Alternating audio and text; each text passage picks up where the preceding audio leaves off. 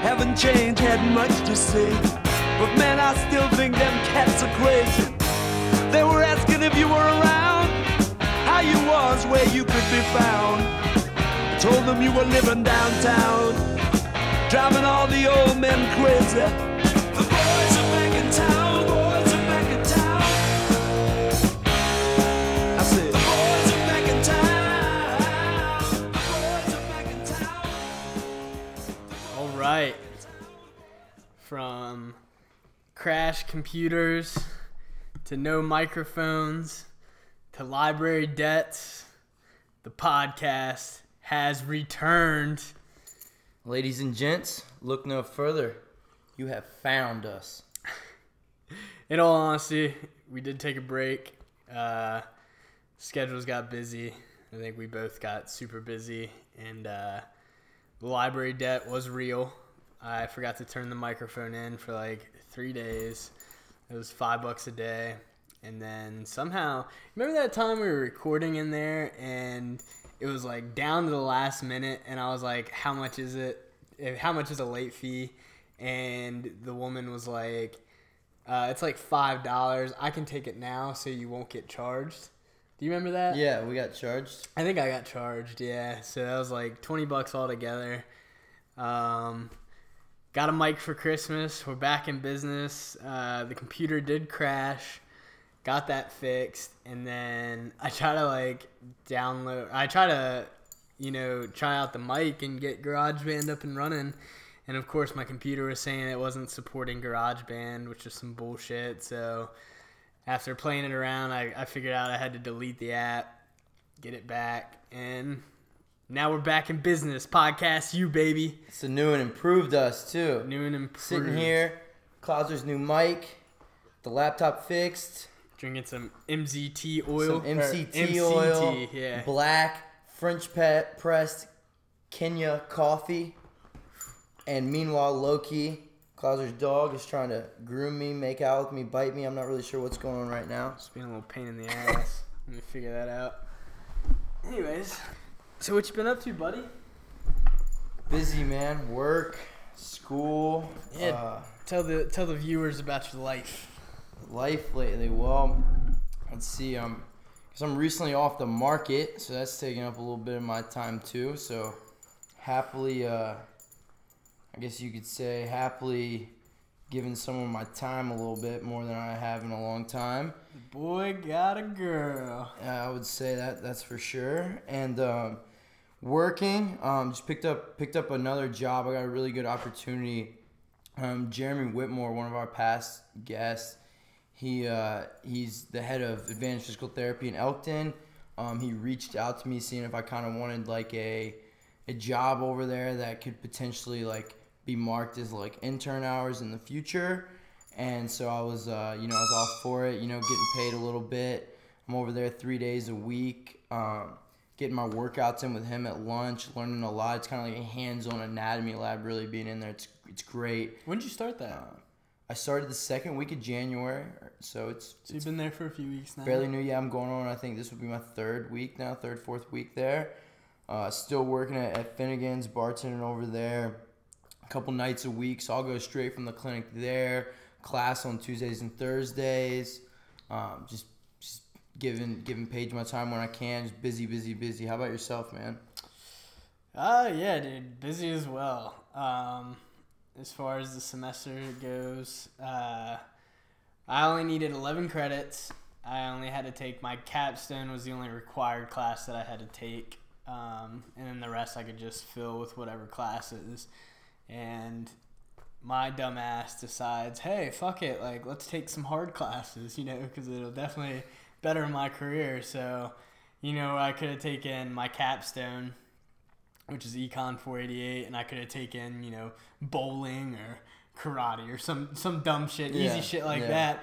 Instead, I'm taking Finance 360, Advanced Econometrics, and Econ 300, which is like a new class, and it's math solely for economics. So like all the math you use like throughout your time at college, time at career, whatever. It's all reviewing that. So yeah, it's been a lot. it's been kind of shitty. I mean, not too bad because, I've been doing the econ thing for 3 years now or whatever. So it's like you kind of get a grasp of it, and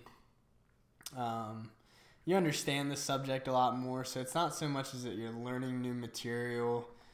You're just kind of expanding on that stuff, if that makes sense. Yeah, going more into detail about it.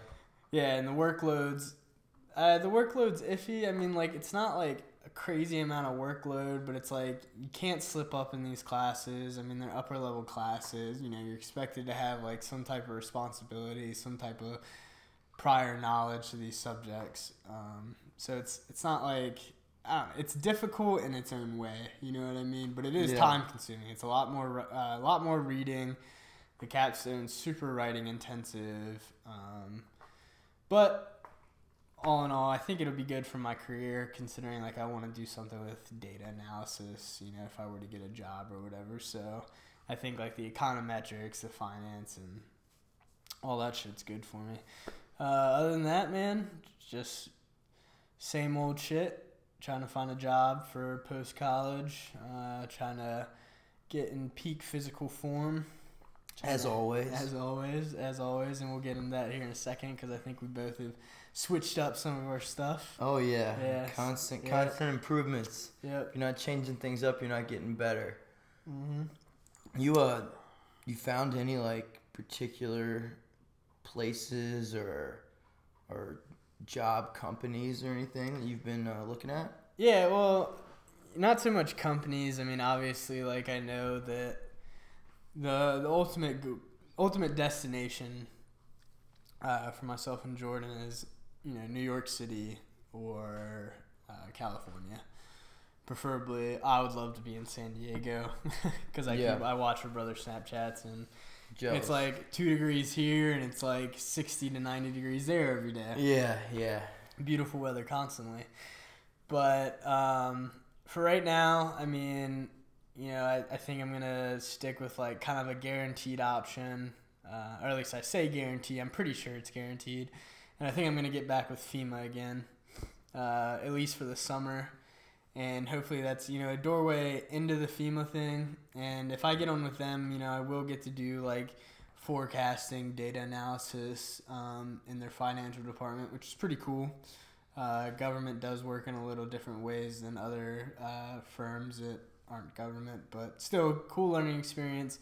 And the greatest thing about them is that if I were to get a full-time job with them, there's always an opportunity to get with FEMA elsewhere in the country. They have all different places, and they do have a place in New York City, and they also have a place in Oakland, which is right outside San Francisco. Although that's not San Diego, it's still like an 11-hour drive. It's still California, which I would be super stoked about. So yeah, right on. Yeah, other than that, I mean, just kind of looking. Honestly, it's kind of shitty of me, like. It hasn't been the main priority, which it should be, I guess. But I'm just enjoying life right now, and like you have to, and I'm keeping a lookout. And a lot of the main problem is actually funny because like I had an exit interview today. Today was like assessment day for econ majors, or I guess everybody who's a senior or whatever. And one of the questions was like, how can they improve? And, like, I'm not one to blame other people by any means, and I think, like, my lack of job search is, put more on me rather than the school. But I do think it's funny that through some of the finance classes I've taken, a lot of their curriculum, or at least a portion of it, is focused on the job search. So, like, for instance, like in my Finance 360 class, which I'm taking it just to learn more about finance. So, I'm a senior taking this class. Most kids are sophomores or juniors. And you're, like, required to get your resume reviewed by, like, 2 members of the staff.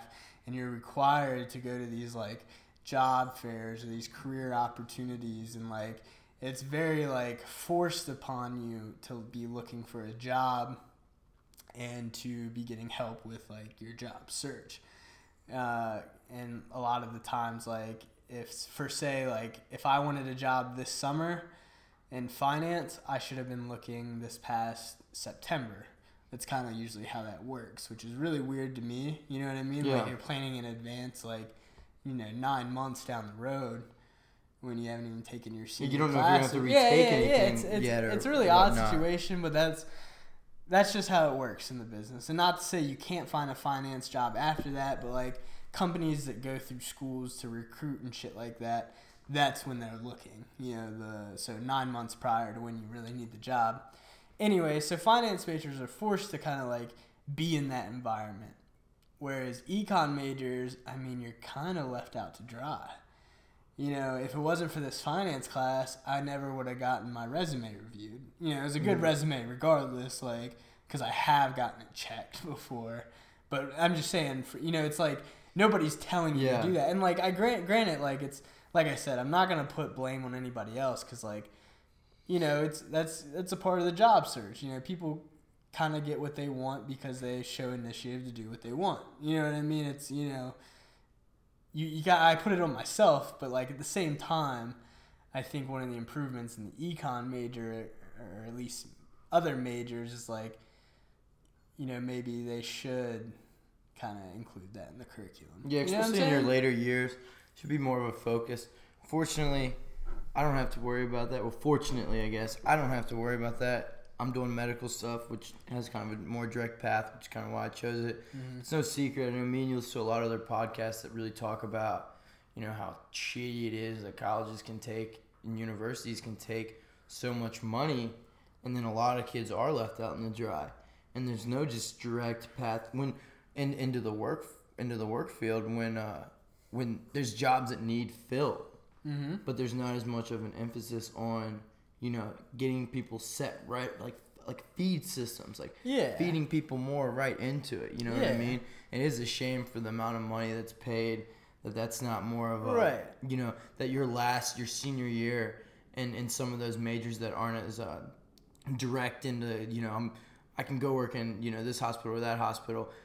Other, career like yours, it's crazy they don't have things just feeding right into certain companies. And it's 100%. I mean, and like, I'm not gonna like I said, it's not completely the university's fault by any means. No, you got to be self-motivated, and take some initiative. You're a young adult, but exactly. I just think something that's so closely related. You know what I mean? Like as far as business goes, like as an econ major, I could concentrate in finance to where I'd be forced to take finance classes. Or vice versa. If you're a finance major, you can minor in econ. But, like, it's weird going through both avenues and seeing how finance, like, really, like, forces you and guides you into, like, career after college. Whereas, like, an econ major, it's, like, not even the focus. Mm-hmm. You know what I mean? Like, I don't know. It was just kind of funny how the person that was interviewing, like, the group of students that we had today, he was like, the main goal is for you guys to get jobs and, make money and yada, yada, yada. But it's just like, you all haven't really given us the resources to do that. At least not on the level that, like, finance has. Mm-hmm. Like, never once in my econ class have I been forced to get my resume reviewed. Obviously, not even obviously. Most of the people that were in my group today didn't even know about, like, the career opportunities that are offered at JMU as far as like advice, like advisors that will help you pick a career path, review your resume, look at jobs, help you find jobs, help you apply for jobs, look over cover letters, the whole 9 yards. And a lot of people just didn't even know about those resources. So even if, your curriculum's not drawn to force you to like jump into the job search and like get ready for that shit, I mean, the least they could do is just, make those resources more known throughout the econ major. Which, in the guy's defense, like, he's the head of the econ department, which was kind of cool because I was fortunate to get into that group. There's, like, 6 other groups, but I got him. And he even said so himself. He's like, we need to do a better job making these resources more well-known throughout the whole major. Yeah. So let people know about these things. So, yeah. So what are you going to do? You're kind of wishing now you would have taken this course like a while back. Well, it's not. last year. Well, I mean, this was just like a day like all seniors have to. Like, Okay. It's a day designated for senior assessment. I just wish, like personally, I should have been looking for jobs back in September. Yeah. But in my defense, at that time, I didn't know that that's when I should be looking for jobs. Yeah, you were just focused Like, on yeah. getting through that semester. Exactly, you know? exactly. Yeah, I had no clue that's how the system worked. And granted, econ and finance and accounting are all different, but like in my case, I want to do something finance, econ related. Yeah. Because I think that's like what I liked about school. Those have been my favorite classes, finance and econometric classes or data classes. But I didn't know that I should have been looking for jobs fucking 6 months ago, 5 months ago. Yeah. You know, and that's like, I guess that's one of the things that I would say that the university needs to be better You hit on advisors a little bit. Yeah. Not doing their homework. Yeah, or for the just students. not letting them know. You know what I mean? I'm not one to, I'm not one to stop someone from doing something in their personal life, what they do on their free time, their own time. But I know personally, working at a downtown bar, that I have a few regulars that are regular advisors down here. And, they're at the bar drinking as much as I'm working. So it kind of, nice people. Oh, yeah. You know what I mean? Yeah. Nothing against them. Like, I'm sure their priorities aren't not straight, but that shows me right there that, like, maybe, someone's not always doing their homework. Maybe they're clocking in, clocking out. There's no extra effort put in for something, a type of career that you almost have to be a little charismatic with. Yeah, and I think some of that has to do with, because like you said, they're nice people. I love my advisor. She's been awesome. She's helped me out with getting into classes and stuff. And I think they do I think teachers and people that advise and work at JMU or whatever, they genuinely care about your well-being and they want you to do succeed after college. And I think that they understand that you're here to get a good job. But I think in your time being, like, advisors and stuff are just like, in their mindset, their main job is to help get you into classes. You know what I mean? So it's not that they, like, don't want to help you get into a job or that they think about that kind of thing. I think their attention's just, like, drawn to just, like, focusing on you getting into classes and, like, maybe giving you a job. Yeah. And, I mean... It was a good thing about, like, Blue Ridge, my advisor over there. Like, she was a previous nurse, and like when I got directly linked to her, she deals with like pretty much any student going into like anything medical wise, because she'll like tell you like the direct path, like exactly how it needs to be done, because like this is what's looked at like to get into these exact programs, like this is what you need to do, like this is when you need to fill your schedule, this is when you don't need to fill your schedule, and like but like it's because she's been there, like she went back to school and then decided to like work in the school after, but she worked in the field first, so she was in same shoes as a lot of students before, so she knew she had it down to exact science on what you needed to do. So I felt really comfortable with her, and like I got directed right to her like immediately when I started going there. Yeah, you know what I mean, just off my interest, and I've been grateful for that ever since. You know what I mean? For sure. And with a subject, with a subject like that, I mean, I wish business was more like that. Because in nursing or medical, like, you do have direct paths. There's certain things you have to do to get to where you want to go. Yeah.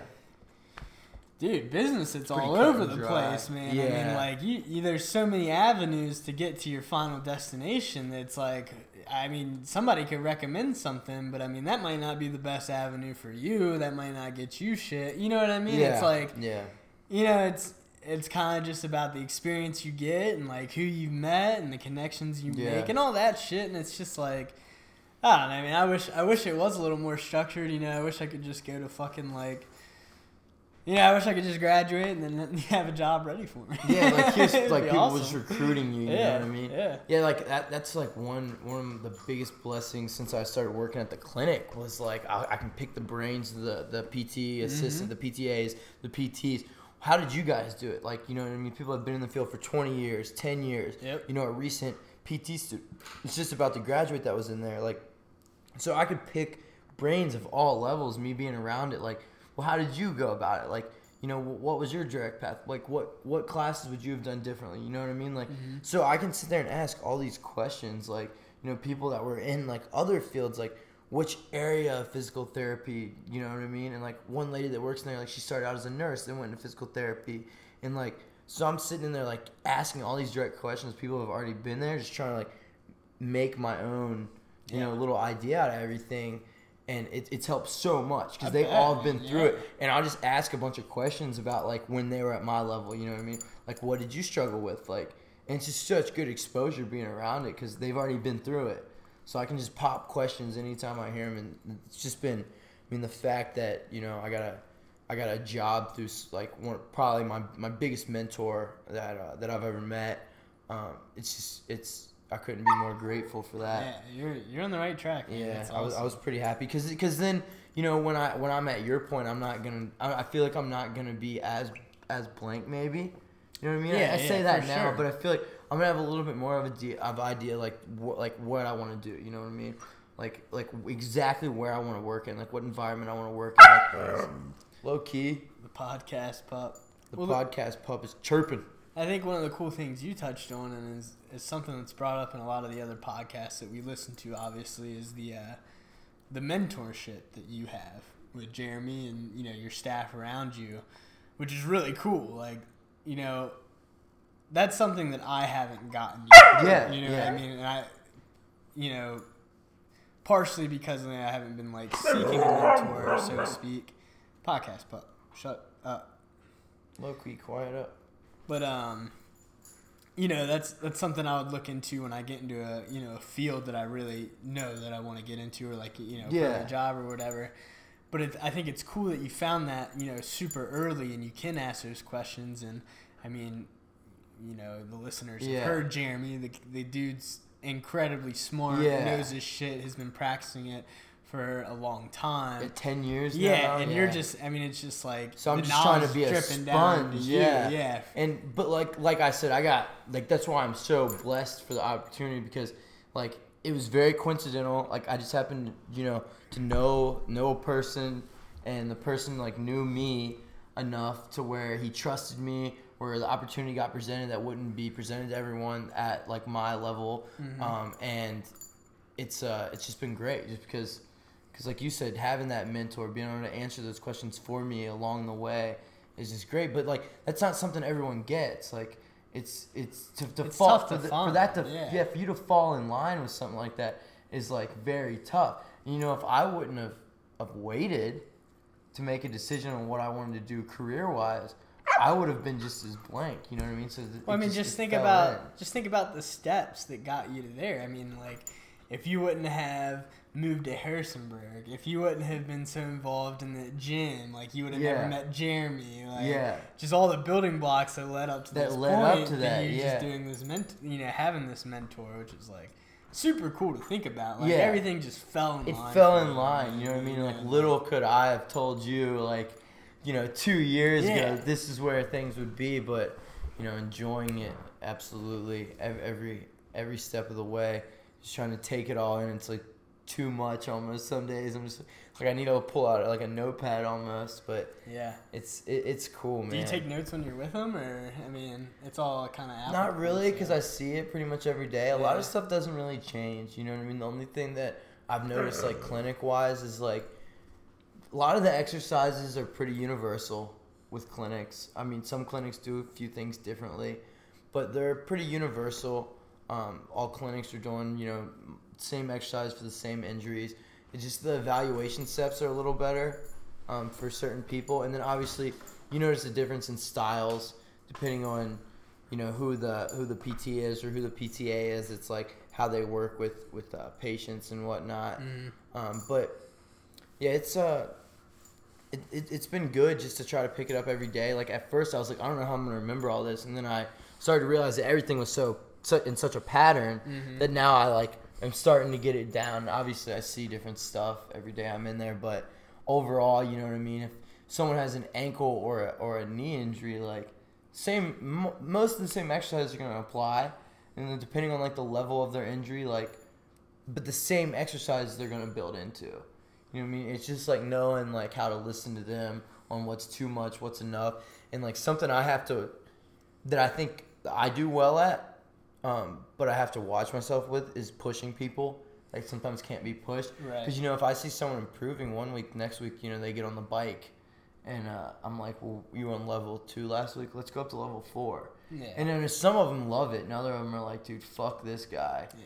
You know what I mean? But in my head, I'm like, we got to progress. You know what I mean? We have to progress. Yeah. And you're thinking about their mentality being the same as Yeah. your mentality. Yeah, So and then I noticed a little different too from like you would notice something like this. Like you would do this if you like I was like monitoring like a, you know, like an older patient that already got done with had a knee replacement, but he's like paying to come in there and like do his workouts that he was doing there to keep, you know, rehabbing it, wants to keep strengthening his knee. And he was doing leg press, like single leg press, and like I was like, dude, I guess in his workout plan that was made for him, which was made for him by someone who was really educated in that field, but not like someone that probably like does leg press like in their free time. Mm-hmm. And they were like, he was like, yeah, you know, I'm just doing this leg. And I'm like, well, do your left leg too, like even though that's not injured. And he's like, why? I'm like, why do you want to get one leg bigger than the other? And he was like, it's good. This is like an 80-year-old man. That's a good point. It's a good point. And I was like, yeah, man. I was like, come on now. I was like, your knee's almost back now. I was like, so if you're gonna work it, work them both out. Yeah. Now we don't have to just do the hurt side anymore. Like, you know, the injured side's not the only side that needs worked. Like, work them both. Like, get both bigger. You know what I mean? And it's funny that but it doesn't get thought about like that. Yeah. And if you're not like a fitness guy that's Right. also watching someone do that, Right. and you're just thinking, get them better. You know what I mean? Yeah. But I'm thinking like, no, let's work. Let's build. So what's the most common injury that you see in there? I see a lot of my neck injury, and I see a lot of people Really? suffer, and there's not much physical therapists can do for it. So, you know, I was very critical of it when I went in the clinic last year, my first ever PT experience. I was like, you know, it was temporarily healing my pain, but there wasn't much for it, you know. And after, it's been over a year since I've been injured. I haven't been able to compete since, and I'm slowly getting back to healthy, but my pain's pretty much gone away. Wake up with my neck stiff in the morning. Now I'm just kind of like trying to re-strengthen it for the next like 2 months before I start grappling again, which I'm like super stoked about because I kind of had to detach from it to actually start really healing. But I see a lot of disc injuries, you know what I mean? Just because it's something that, like, obviously with grapplers and wrestlers it's going to become more common, but Has Jeremy ever looked into the reverse hyper? yeah, which is really good for lower back. Okay. Really good for lower back disc injuries. But you see a lot of the Does he neck have ones, one? which are, no. Okay, gotcha. You see a lot of the neck ones though that are common for just sleeping as people get older. But I wouldn't even say that's the most common. Probably a shoulder, a knee, a lot of knee replacements and rotator cuff tears. I mean, I think like it's like 1 out of every 3 people has a rotator cuff tear or something like that, and doesn't even know it. You know, you use your shoulders for everything. Yeah, what's kind of the prescription for that? Like, have you ever tried the hanging thing? Like, Yeah. I'm curious because It's great, but if it's too far gone, Yeah. like you got to build up to that. But yeah, hanging, you know, from a bar as long as you can, it stays not only good for your grip but your shoulders too. Mm-hmm. A lot of band work, you know what I mean? Dumbbells with just, you know, light dumbbells, just like called like I's, like W's and T's, you know what I mean? So just like almost like you're making a little dance routine with your arms, just like, you know what you would think, just slowly rebuilding them and getting them stressed out. And the bands are really good just because you're really stretching everything and pulling it apart. Because like Jeremy always says, like he has some like power lifter guy comes in there, and like, you know, he's like one of those guys. He's not really injured but hurt. There's a difference between being injured and hurt. Mm-hmm. And he's more like hurt, like, you know, deadlifts some days and has some pain from, you know, just maybe a wrong movement. You know how it is. Well, he's been coming in, just Jeremy stretches him out, runs him through band workouts and stuff. And, like, just where he's getting flexibility, like, he's getting way stronger. Because you can only get so strong without being flexible. So flexibility is, like, key. with continuing to build your strengths. But it's kind of like a trade-off, or so I hear, is that like you can get too flexible. Yeah. And that diminishes strength. You constantly have to stair step it. Yeah. You know what I mean? Like one day strength, next day just loosen everything up, flexibility, maybe some yoga. Right. So I just know kind of like the pattern. Yeah, I just know from like a lot of the power lifters and stuff that I listen to. I mean, they definitely don't static stretch. Like I think that's pretty universal now. Is like static stretching before working out isn't necessarily beneficial for you. No. You know what I mean? Yeah. Like more you dynamics and stuff like that. But a lot of them talk about how they have gone through a period where they have like tried to work on flexibility, and sometimes they reach a point where they feel too flexible and they feel like like they almost prefer having a little tightness, and that's where they get the most explosiveness and the most strength from. But when they feel too flexible, it kind of diminishes some of their strength. Yeah, I think it in the end it all comes down to what do you want. Mm-hmm. You know, do you want to be healthy and look pretty good, and but feel real well, or do you want to be really strong and kind of be hurting a little bit? Like if you want to be super super strong, like as strong as you can be, like yeah, you probably can't be that flexible, but you also it's probably not the healthiest move. Yeah, right. So it's just, I guess it all comes down to where your goals are at, at the end of the day. But I think to like level up in strength, you have to continue to stretch and gain flexibility a little bit just to prevent injury. Well, at least because then you get held back, and then you have to make up that strength. So there's got to be a little happy medium for sure. there. And there's definitely a little biasness with listening to profound power lifters, because that's what they do for life, and they got their science down to a T for powerlifting strictly. But somebody like me, you, and the general population that kind of just wants to be able to fucking still lift when we're 80, improve their PTs too, just like regularly, still work out and feel good. Like obviously, flexibility is huge. So what's like, do you have a lot of younger people that come in, or is it like... Well, since it's in Elkton and it's like an outpatient clinic, it's like, mostly older patients. Like the one here in Harrisonburg is sick because, a lot of younger people, a lot more sports injuries. But a lot more older people out there just because of the area, people sent from doctors and coming back from like surgeries, which I would say probably not my favorite thing to like work with, but you still have to know how to relate to those people, and especially they're going to be more prone to have injuries. Yeah, exactly. That's part of the gig, but I find it super awesome when I get to work with younger guys. Like right now, Spotswood has they have a few, from what I understand, a few basketball players, but they have 2 D1 athletes right now that are both coming in there right now from Little Spotswood. They have a kid that just sprained his ankle, nothing too big. He's going to play baseball at WVU in Spotswood. Yeah. And he sprained his ankle trying to show off and dunk. He's like 6'8", like throws like 90 at like 18. But just to, I guess, get to work with them and get to, learn, see people work with them and what they're doing for them. And now that like he's almost back to being healthy, like have him doing more like high level balance drills that are more focused on like, him pushing off his foot for pitching and stuff. Anytime you can be a part of someone's journey, I think is just unique.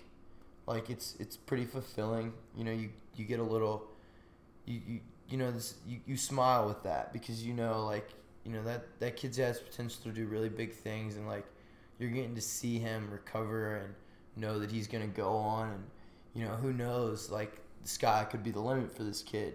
He's you remember what it was like being 18 and being an athlete, and it's cool to work with them and get to have like a little bit of get to just help the little bit I can, and I'm sure Jeremy's been doing that for a career, and if you could get to do that with like just athletes would be awesome. Like if I could just work with like stretch out fighters or something, like that'd be almost a dream. And there's another kid that comes in there from Spotswood as well. He plays he's a football player. Right now he's getting looked at by Tech and JMU. Tight end. He came in there for a rotator cuff tear. He's about back to healthy. So it's cool, like you know, if I go like set him up just on a bike or something, I can like really ramp up his like level, like, cause I know he's a tough kid. Like I can like push him, like he's gonna do it, and like you see that how much willing these athletes are. A lot, not all the older patients, but you see how much more willing these younger athletes are to get better, just because their drive to get healthy and get back. It's nice to see that. Yeah, that's awesome. I wanted to go back to the neck injury thing. I know you said that there's not a lot you can do with a neck injury. So is there preventative measures that you Strengthening can take? it. But like, how do you strengthen it? You know what I mean? So like my like erector spine, like that runs down along, kind of like the protecting like layer that comes, you know, down along the spine, like where it'd be like rhomboid rows. So like holding dumbbells, like you need to strengthen that. Like I've also noticed like I had strong lats. Like I've done a lot of pull-ups growing up, but because of that, I wasn't working like muscles around my spine, like little muscles, like not working my traps enough. So me being like a grappler and stuff, it was just my injury. I mean, my injury also came just because of like more of an impact injury, but still, it had a lot to do with me being not balanced. It's just like with your core. Like your core can only get so strong without your lower back being strong. Right. It's the same thing with a neck. Like you have to strengthen areas around it. You know what I mean? And so like I'm gonna be doing a lot more shrugs now, a lot more rhomboid rows. Like, you know, really trying to strengthen things around it to just help protect it a little more. But see, the thing is, a lot of people have to get surgery, and I'm trying to prevent that. You know, surgeries. The ultimate is stem cells, which our stem cell research, I think, like all professional athletes that get disc injuries now are just going to get stem cells shot in them, and it's like just bone marrow, their own like bone marrow stem cells, like nothing non-moral about it. Like, well, I was we're just listening. behind on it. I mean, Yeah, the place in Panama. Yeah. That's the place to do it. And San Diego's actually got a place. That's Rogan was saying is working on like Regenogene or something. Yeah. That's for disc. So that would be the ultimate way to go without surgery. Because when you get surgery, sometimes, you know, someone being young like me that like wants to stay like active, like competitive, and like still be able to be involved in like sports, like surgery, you might not be able to use it again like the way you could before. So you try to prevent that as much as you can. I mean, they shoot like they'll shoot like, you know, kind of like steroids up in the spot. But based on, I never got any of that. And based on some of the clients that come in there, it doesn't do shit for them. It's just taking money, you know what I mean? Yeah, they're shooting like injections up in there. Like cortisone. Yeah, cortisone shots, exactly what it is. And like they're like, I'm not feeling a damn thing different. Like it just took my money. It alleviates the symptoms, but it doesn't. Oh, it's like giving someone a painkiller, man. You know what I mean? It's like that's only temporarily, and then that temporary release then allows you to think you can use it more, and then you never get better. So it's just a false way of recovery, and it's a way our medical system knows how to take money. It's so interesting that we don't look at like stem cells aren't more available in the U.S. We're so behind on it. To me, like, at least, you know, the stuff that Rogan talks about and like some of the little research that I've done, it seems virtually harmless, you know, as far as a safety concern. Yeah, you know, same day procedures. I don't think there's anything, you know, as far as cancer. You don't have to be put under, and, you know, anything like that. And it seems like, you know, most people have it work, and if it doesn't, then it just doesn't. And, you know, I think it's interesting that it's like that we don't exhaust all our options before surgery. Like, in my mind, like, surgery should be the last thing. You know what I mean? Because, like, you're right. Like, once you get surgery, you don't know if you'll have full function. A lot of times you don't have full function in that. And even sometimes, I mean, you're still in pain after surgery. You know, just because you get surgery doesn't mean it, like, fixes the problem. And it's weird to me that, like, for something that seems like generally safe, and I don't know the cost of stem cells, but I'd have to believe that it's a lot cheaper than getting surgery. You know, I don't know. I'm not sure. I don't know. Regardless, the I don't think. Regardless, I don't think it would be any more. So, like, why not exhaust that option? And especially with, you know, like the stuff in Panama, and I think the place you were talking about, Rogan talks about all the time. That place is in Vegas. Is that? Yeah, and then there's a place in San Diego too that's doing. Yeah, I didn't know. I didn't know there was one in San Diego. Yeah. But you know, it's. I don't understand why you wouldn't try that option I don't first, know and what especially the success that people have. I mean, if all these athletes and all these people are, you know, talking about how great this thing is, and you know, why not try it? I mean, you're shooting active cells in an area where they can rebuild themselves and rebuild what was wrong there. And I don't know. I think I'm not 100% sure. You know, I wrote like an essay on embryonic stem cells, like particularly last semester, and like I don't understand why we're preventing. Like now we know that that's not even the way to go. Like there's other stem cells we can get from other parts of your own body that are like safe, like not hurting anything else. That are like or better. And so I don't understand I don't know if it's if we're making more money somewhere else, we're just that behind on it, or we're just letting the overall idea of what we thought stem cells were like religiously and being embryonic like get in the way of it. Which you point back to most things. I think there's a little bit involved of both of them. Like I think that the old way of thinking, you know, is with the embryonic still like plays a part in why it doesn't get passed and why it's not allowed. But I'd have to imagine that, you know, like Big Pharma or, you know, other people that treat, you know, these type of injuries don't want to lose money on it. You know what I mean? Well, like, then, I mean, this. So I had to imagine they're fighting against it. This is completely me talking shit. I don't know, but I personally think you could probably make a correlation to you shoot some stem cells in someone. They're probably not going to be in too much pain. They're probably going to get better. Well, pharmaceutical companies lose money. Exactly, that's what Rehab I'm saying. centers Big Pharma, lose money. like for sure. You know what I mean? Like, so it's like, yeah. So like you said, it's just like, I mean, because it's no secret now that we love it, and it makes me sick to my stomach. You know, I would probably say our biggest epidemic is a sugar epidemic that we sweep under the rug. But behind that, we have a painkiller prescription drug epidemic right now that we completely try to disregard as an epidemic. And we have a country that's relying on them. I was reading something crazy. I'd have to pull it up on my phone, but it was some crazy statistic because like West Virginia is like has more painkillers than like any other state. And like it was like a couple like 100,000 for the amount of people that are in one town. Like they were like comparing it to the amount of people in one town to the amount of actual pills that are like sent to this town on average. And it was like enough to like kill the whole town. And that's saying that everyone in the town even takes some. Yeah, well, it was like the whole town. I think they talked about that on Rogan. Yeah. And I think like the statistic was essentially like, you know, statistically, like the whole town's on fucking painkillers. Yeah. I mean, obviously, not everybody's on painkillers, but like the amount of painkillers per person, like, it kind of shows that everybody's on painkillers. Me and you are both from Winchester. A lot of our listeners are from Winchester. It's no secret what we're talking about right now is a huge deal in our own hometown. We saw a lot of people close to us, acquaintances we know, suffer from that exact thing. You know what I mean? It's a hard road to go down, and it starts with doctors right there giving that, and it's a lot to do with diet.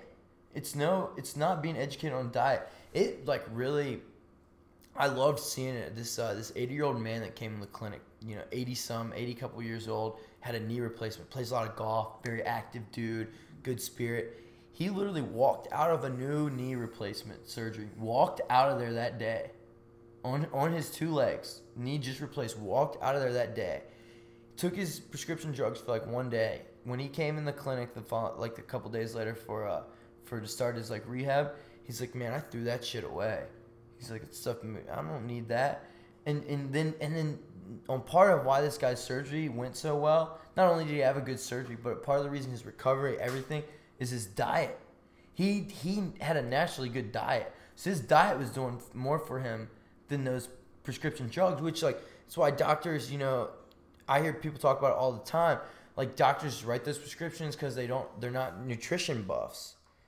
And, you know, that's a lot of the issue is a good diet can replace a lot. Inflammation, you know what I mean? Mm-hmm. Blueberries, fish oil, krill oil, like there's these things you can take, you know, kale, like vitamin E, like coconut oil, coconut products, like things that are made to bring inflammation down without giving you this false sense of pain relief. For sure. And it's not saying that like you get out of surgery or whatever and then you just have a good diet and you can replace that with whatever. You still might have some pain. That's just part of it. Diet's a preventative thing, and it also gives your body the proper fuel to heal to heal whatever faster and to keep the inflammation down.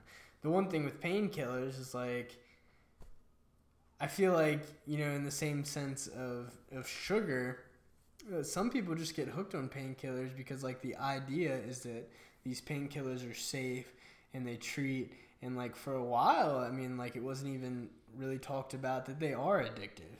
So people get hooked on these things, and it's like, it's not necessarily their fault, and you almost kind of feel bad. You do, because they don't even know what's going on at the time, because the prescription says they can have it, just because the doctor says they can take it. Exactly. That means it's not addictive. Because the doctor says it's not a street drug, means that it's not bad for you. You know what I mean? And it's like we're just tricking our own society, and you know we're making our society weak. And I think it happened back in China, like a long time ago back, where their society suffered from like an opium like epidemic, where their like empire started to fall. Yeah. And in like a sense, we're kind of under that, and like. Yeah, I mean, I don't think it's as bad. I think it's sad that like, you know, for years people think of these drugs as safe. They think of them as non-addictive, and they need it for, you know, their pain or whatever they're going through, and then they end up getting addictive. And I know like in Florida they used to have like actual fucking, you know, pharmacies full of these drugs because they were so many were prescribed. So many were prescribed that they would build these wings onto hospitals or separately of nothing but fucking painkillers, and you could just walk in there, grab your shit, get out. And that, long story short, that's how, like, you know, trickled up the East Coast. They called it like what, the Oxy Highway or the opioid highway or some shit like that. But then, you know, they close all those down and they take that away, and you know, fucking prices of these pills skyrocket, you know, on the black market or on the, you know, regular market or whatever, and then people are left to turn to heroin. Yeah. That's where I think it's sad. Yeah. You know, granted, like, you shouldn't, everything's good in moderation, including moderation, and I think like, they're playing Russian roulette at that point, yeah. But at the same time, it's sad that, like, you know, you get hooked on these pills unknowingly, and then when you do find out, they take away your source, and then the cheapest route is heroin. And the truth is, you know, and back to, we can take this back to what you said about finding a job, is at the end of the day, it's your choice. Yeah, and we suffer as a society from something called mental toughness, which you're 100%. Not born with, is something you develop. And we are overall a weak, pampered down society now. That's why we suffer from things like these. People resort to the easy way out, because dealing with the pain and facing the pain head on is not the easy way out. Putting something in your mouth that's going to temporarily make you not think about that and change up your mindset is the easy way out. That's when I saw an 87-year-old man say, I don't need that shit. I don't need that. I'm like, that's because that's a mentally tough guy. That's also why he's been active. That's also why he eats well, because he would rather deal with the pain, because he knows that that's bullshit. But it's just it's a mental toughness. You know, wake up and fucking run. You know, do other things. You know what I mean? Build your toughness up, your mental fortitude up to do things, and that's the part of it. People look for the easiest way out. Yep. And then they have someone to blame. And if they would just face the little bit of temporary pain they have, you know, for a little bit of time, they wouldn't be stuck with these addictions. And it all comes down to the day. Like I tell people this is a subject that I'm like very passionate about, just because of the people I've saw suffer from it. And I understand it's addictive, and I'm not saying I don't have that in me, but what's going to separate me from some of my peers that have fallen to this is the fact that the day that the street drug, or the day that the doctor asked me for my neck, if I would have went in there, if I'd need them, I'm saying no from the get. Because before, okay, if you're a first generation when this stuff came out, okay, you didn't really know. Now the facts are on the fucking table.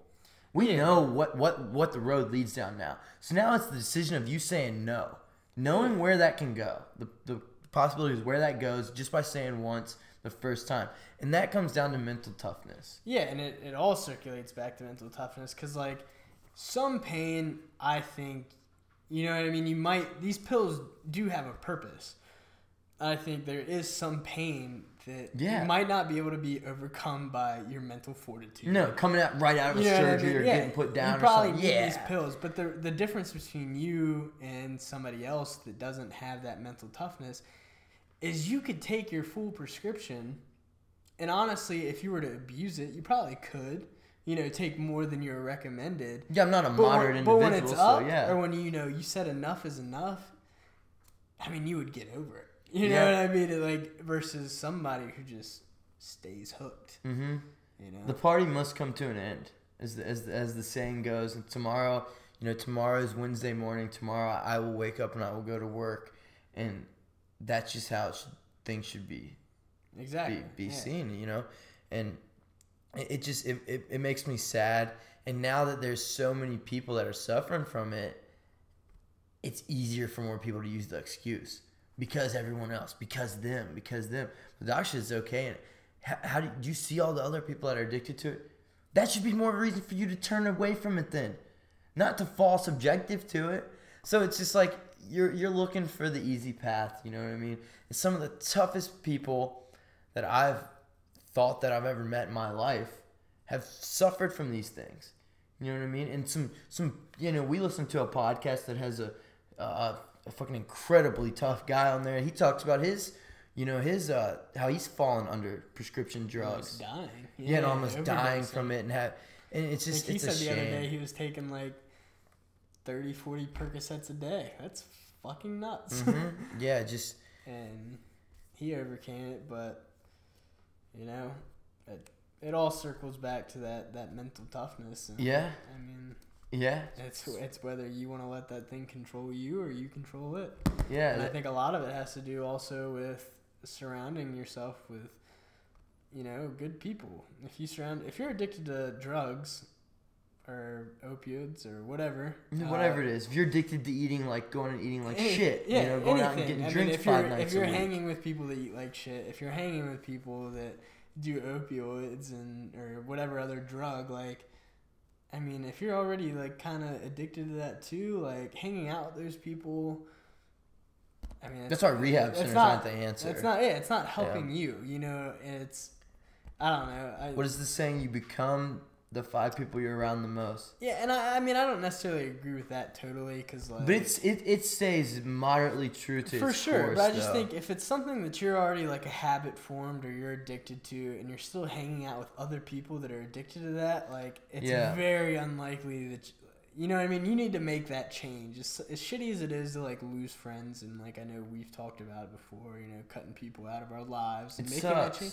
Yeah, it fucking sucks. It sucks. It's not something you want to do. No, it's never something you want to do. But at the end of the day, you have to look at yourself and say, well, here's where I want to go. Yeah, who's the person that I want to become? So I want to put myself around the people that want to become the things I want to become, or on their own path to become something, to constantly improve themselves. Try to improve themselves 1% every day. Mm-hmm. You know what I mean? Not someone's going to hold me back. And, that's the biggest thing.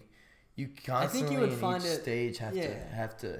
And if you surround yourself with those people that aren't doing the habits and doing the stuff that will make you the person you want to become, or like examples of people that you want to become, it is a lot easier to overcome whatever you need to overcome versus you trying to overcome that addiction or habit when you're hanging around with the people doing the same habit. When you see it every day, or you see people under the influence of it every day. You see people going to the donut shop every morning. You know what I mean? When you go with them somewhere or whatever, you have to constantly develop.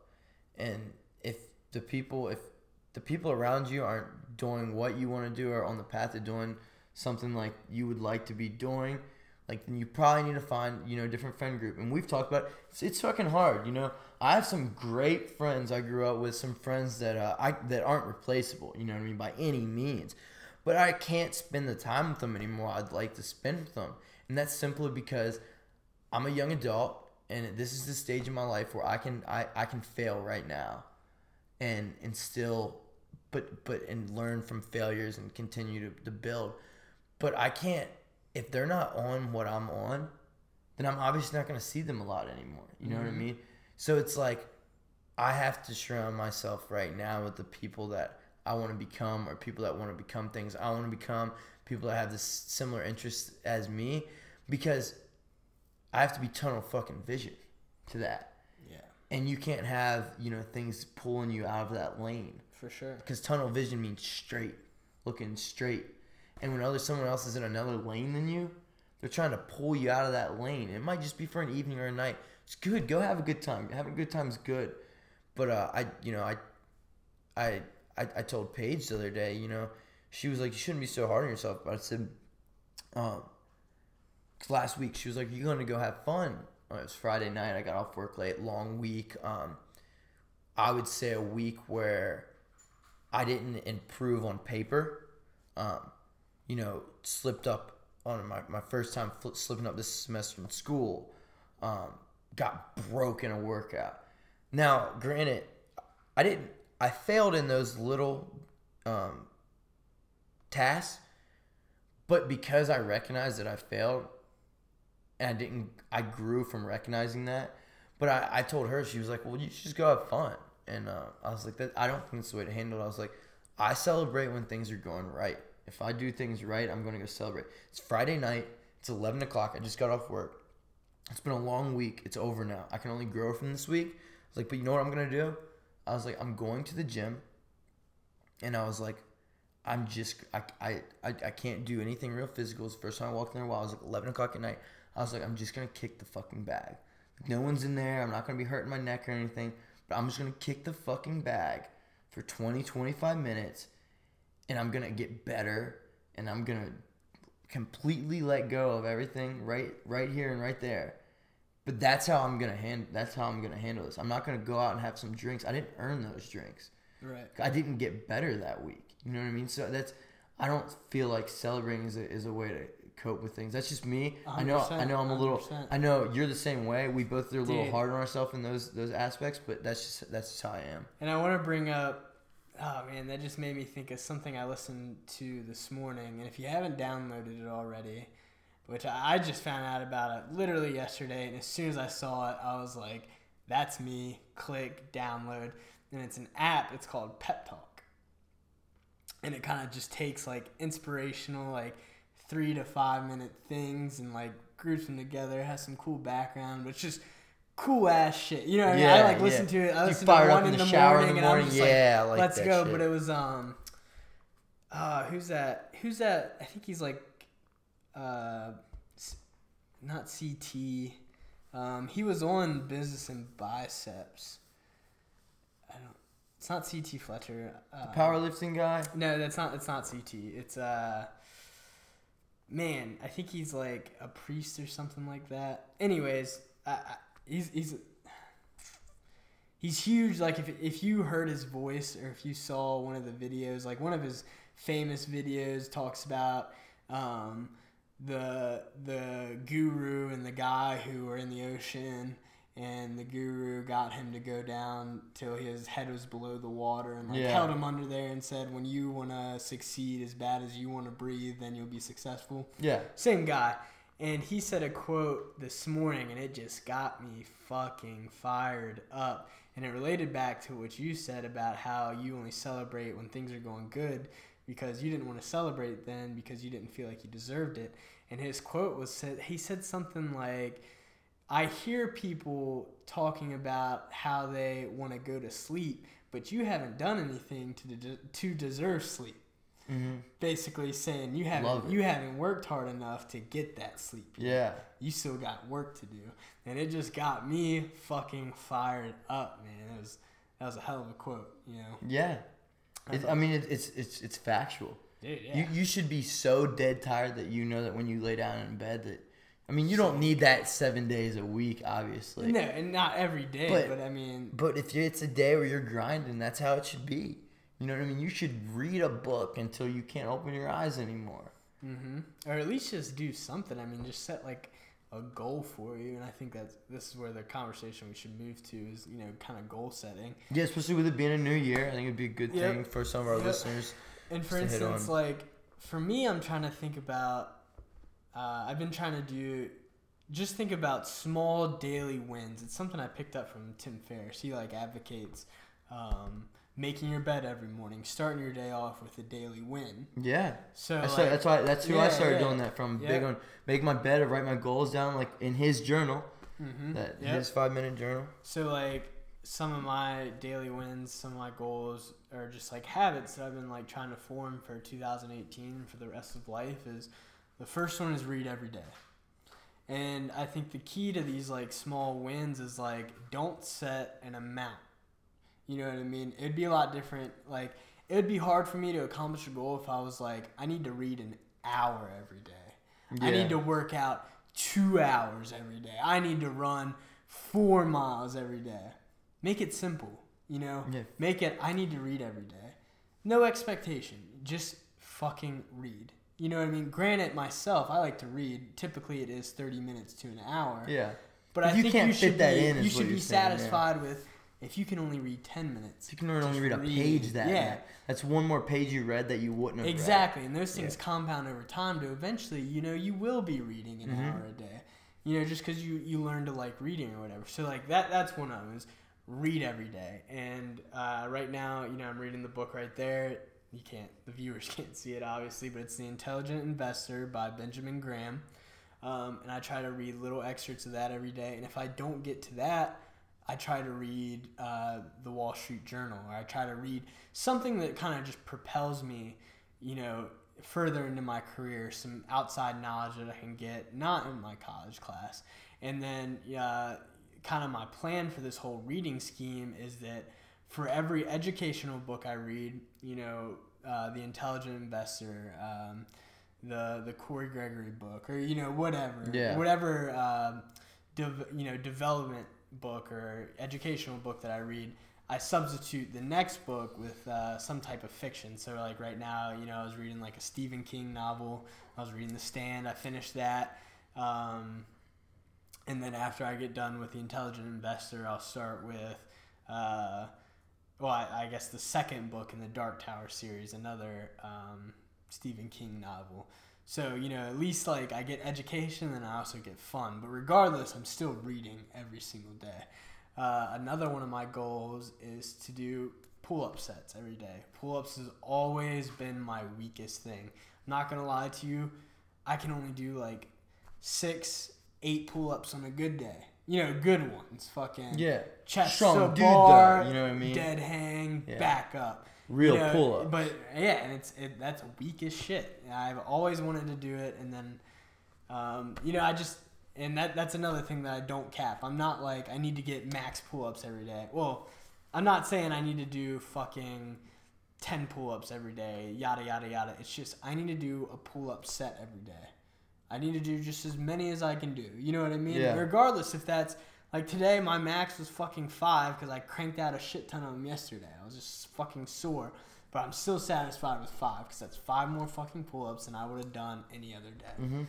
And I think that's going to get me to my ultimate goal.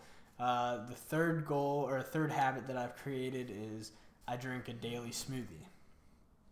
And I, like...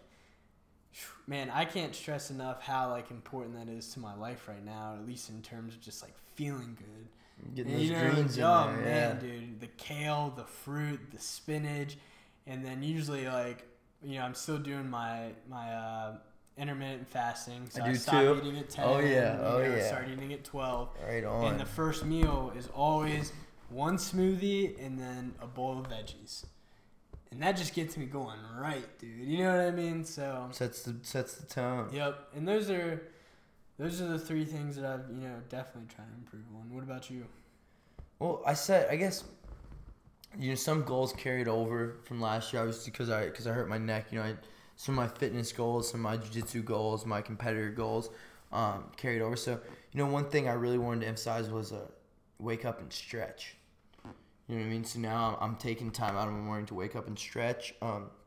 Last year, I got into making my bed and writing my goals down every morning like Tim Ferriss. That was something I added last year that I noticed huge improvements from. As well as I don't do the smoothies the first thing of the day, but I'll do like a more like carbohydrate-based smoothie in the evening. Mm-hmm. I just say that because it still has my greens in it. It's got some blueberries in it, but that's because I throw my cashew butter in there. Just because I heard that intermittent fasting with me not working out until I work out at like my lunch break on Mondays, Wednesdays, and Fridays when I'm at the clinic. So I need those carbohydrates before I go to bed. If I'm more of a high-fat based guy, but I need those carbohydrates to carry me, have that energy for my workout the next morning. It's funny you just said that because I was thinking about switching my smoothie to the end of the day to where I would get those. Because like from what I've done my research recently or like heard about and stuff is that with your intermittent fasting you should have your protein and greens throughout the day, and then at night your last meal or whatever should be high carb. Yeah, to carry you through the morning.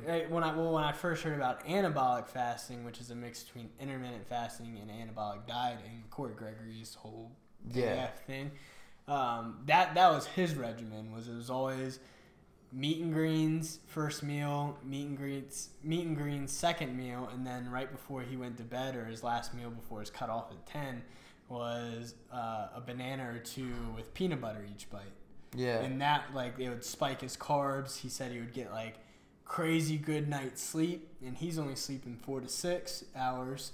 And he said it was just the sleep quality that he would get in those 4 to 6 hours would be like sleeping without an alarm clock for 9. You know what I mean? So plus he said he would wake up and just feel ready to go because of that carb spike. Mm-hmm. So that's cool that you're doing that. And I'm actually considering doing that. Yeah, because I used to do mine as my first one as well, which I noticed. You feel great throughout the day, so it's like.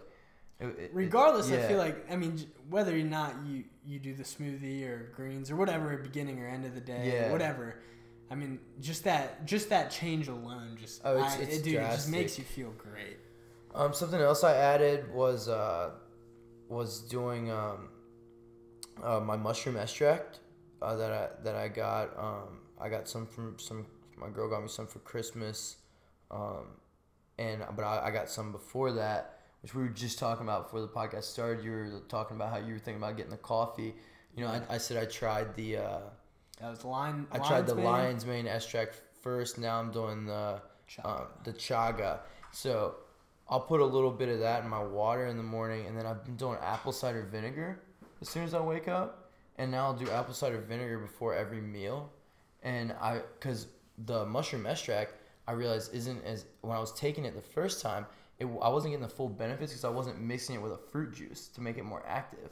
So now I either do lemon juice or I'll do lemon juice and apple cider vinegar. And you don't just want to take a shot of the apple cider vinegar because the vinegar can be too acidic for your teeth. So now I'm mixing them together. So that's a routine I've got into doing every morning. That's been a big one for me this year that I've added that Can you tell a noticeable difference right away from doing that? As far as brain function? I feel like my brain's ticking a little better.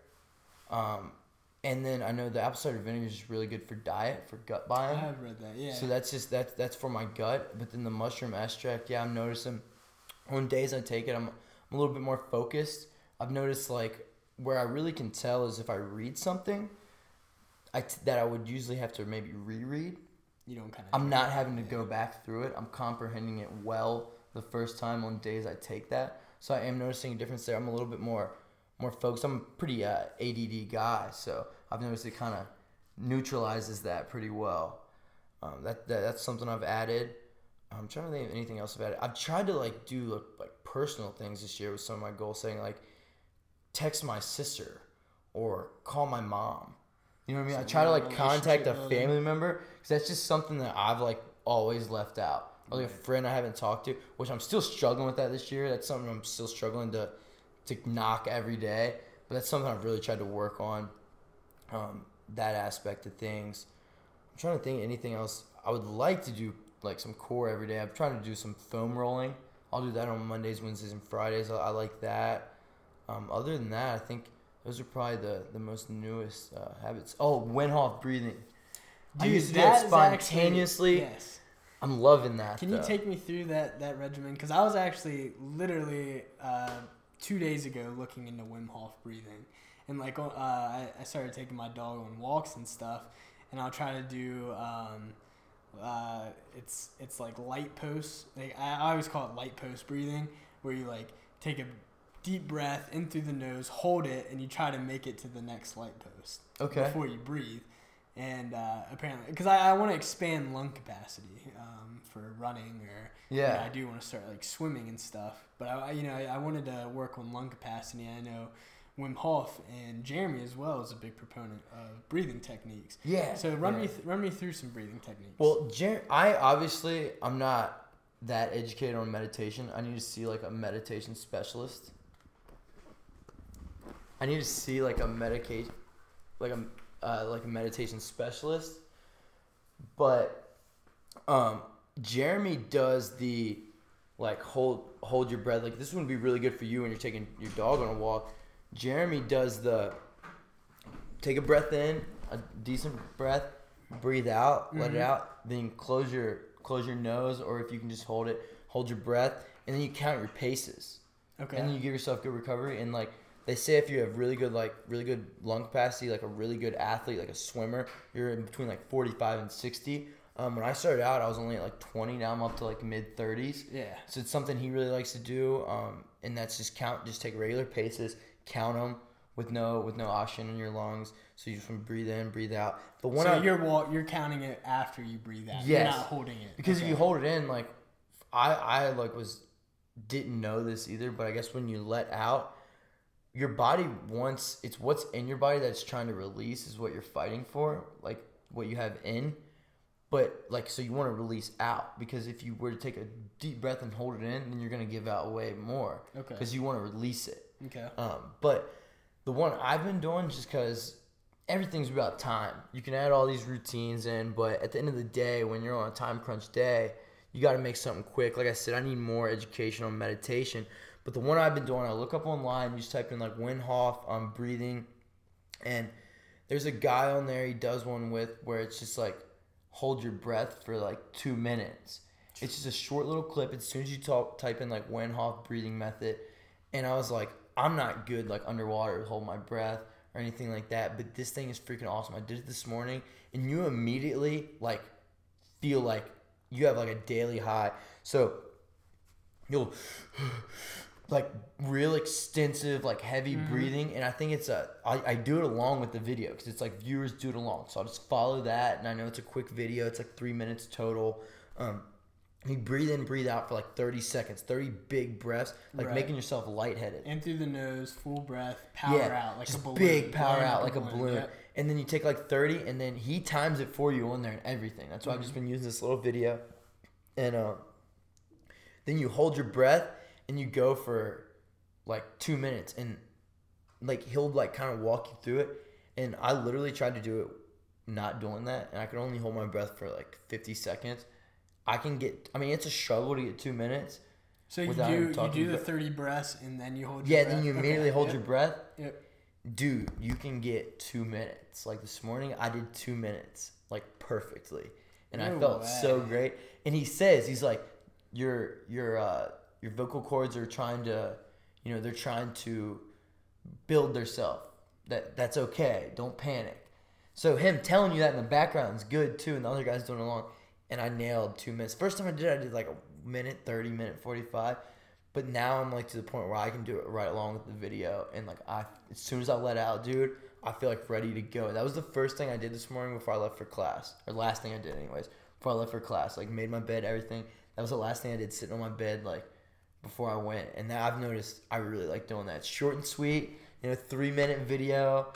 And I feel like it's right to the point. Dude, that's awesome, man. Actually, that was the one thing that I read was the 30 deep breaths, power out like you're blowing up a balloon, and then you hold your breath for as long as possible. Yeah. Time, that's how you show improvement. I'll tell you the one thing that it has helped my breathing, and I credit that to Jeremy, was talking about breathing through your nose. Yeah. And how he made the comment that sick animals breathe through their mouth. So, like, on my way to classes and, like, walking, like especially like walking up the Godwin stairs, which is like, you know, probably our biggest set of stairs on campus. I try to do it all through my nose, you know. Yeah, It's tough on the stairs for sure. I mean, I can walk to campus or like just mainly anywhere, you know. My transition in life is like I stop mouth breathing and started nose breathing, but I also try to incorporate that in like some type of physical activity, like walking up the stairs. It's fucking tough. It's freaking but I tough, finally man. got to the point to where I could like, it's still a struggle and it's uncomfortable, but I can like do the whole thing through my nose, and then afterwards when I'm breathing heavy, I can still do it through my nose, which is kind of cool. Tough. Dude, he'll do it on runs. Yeah. And when like we're running like stairs, like I'll get ahead of him sometimes. Sometimes I'm only getting ahead of him because he's like trying to focus on his breathing so much. And like when I try to do that, like I've been trying to graduate towards that as well. But dude, when you're like, you know, oh yeah, it's intense. it's hard. Yeah. Just tell yourself, breathe through your nose. But once you have it trained, apparently, like that's efficient. I'm sure. That's the way to I'm do sure. it. And I don't even know if this is beneficial or whatever. For some reason in my head, I thought it was, but I kind of do like a little breathing technique on the bike.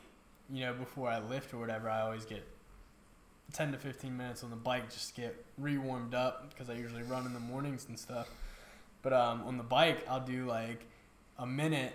You know, just regular, and then once I hit like a certain mark or a target mark that I want to, you know, start at, I'll take a big deep breath and sprint as fast as I can while holding my breath and see how long I can do it. Usually it's only like fucking 15 seconds because that shit's kind of tough, you know what I mean? Oh yeah. I don't know if it's beneficial. I mean, I gotta assume it will help lung capacity, you know, because you're getting It can't hurt.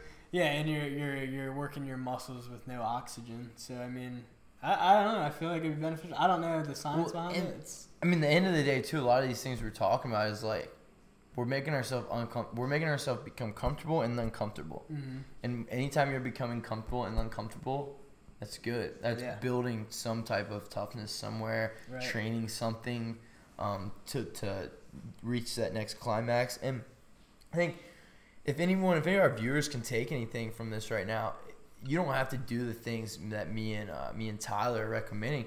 What really this is all coming back to is just trying to create habits, and you know, habits over time improve things, and that's what's big. And understand that it's a progression.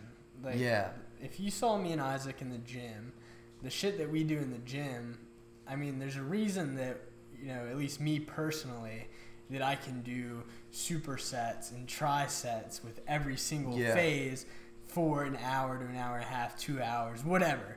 It's because my body's adapted to that. I've been training like that for years now. You know what I mean? Yeah. Like, but you can't expect yourself to, you know, start at that level immediately. Yeah. It's all about progression. Like, you don't have to do the things we're doing, but it's just finding that thing to get you a little better. And that's why I like the habits that I, you know, form now. I don't set limits on. It's nice to suck at them too at first. Yeah. Oh yeah. You start from square one, then you see progression. Exactly. And usually, like the little progression, like the little steps, like the little diet steps, the little add-ons, they're like crucially extending elsewhere in your life. Yeah. You know what I mean? You don't Like, I mean, you realize it, but you don't realize how big of a role that thing plays. yeah, those little habits, how they impact the way around you. You know, your personal relationships, like, you know, relationships with your girlfriend, your wife, whatever it may be. You know what I mean? Anything like that, like. And that's something that I would like to speak on is, you know, I want to revert back to my reading habit daily. The reason that I wanted to try to make myself read daily is because reading is a practice. It really is. It is a skill. Because I used to be, you know, like you, and the majority of people are, you know, not necessarily you, but people who are very into social media or like don't read articles and stuff. Their retention and their attention span, their retention rate and their attention span don't work for reading. It's the same. It's the same thing that you were just hitting on. Is you would read something and it's like you have to reread it. Yeah. And you have to keep rereading it, or your mind drifts halfway through it. That's what I mean by it's a skill. I used to not be like I mean, I've always loved to read. I got away from reading, but just the fact that I've been trying to read daily, I just noticed that I can actually sit down and focus on the entire thing now versus like my mind drifting off halfway through or having to reread a sentence. Like, so that's just something I want to reiterate. That's just like you have to build upon those progressions. It's everything. Everything takes time, and you will get better. You just got to keep sticking at it. Yeah. You know what I'm saying? So. Yeah, absolutely. All right, brother. Absolutely. Is there anything else you want to touch on? I mean, not too much. This fucking Starbucks cup in front of me is kind of pissing me off. I drink some delicious coffee out of it, but old Klaus over here sitting over at his apartment. He's got this Starbucks coffee. Anyone that knows me knows I like to shit on Starbucks. I really like supporting local coffee. And because I'm a cold brew drinker most of the time, and Starbucks has, I think, shitty coffee universally, but especially their cold brew sucks ass. I mean, sucks ass. Like, I don't even know how to express that anymore.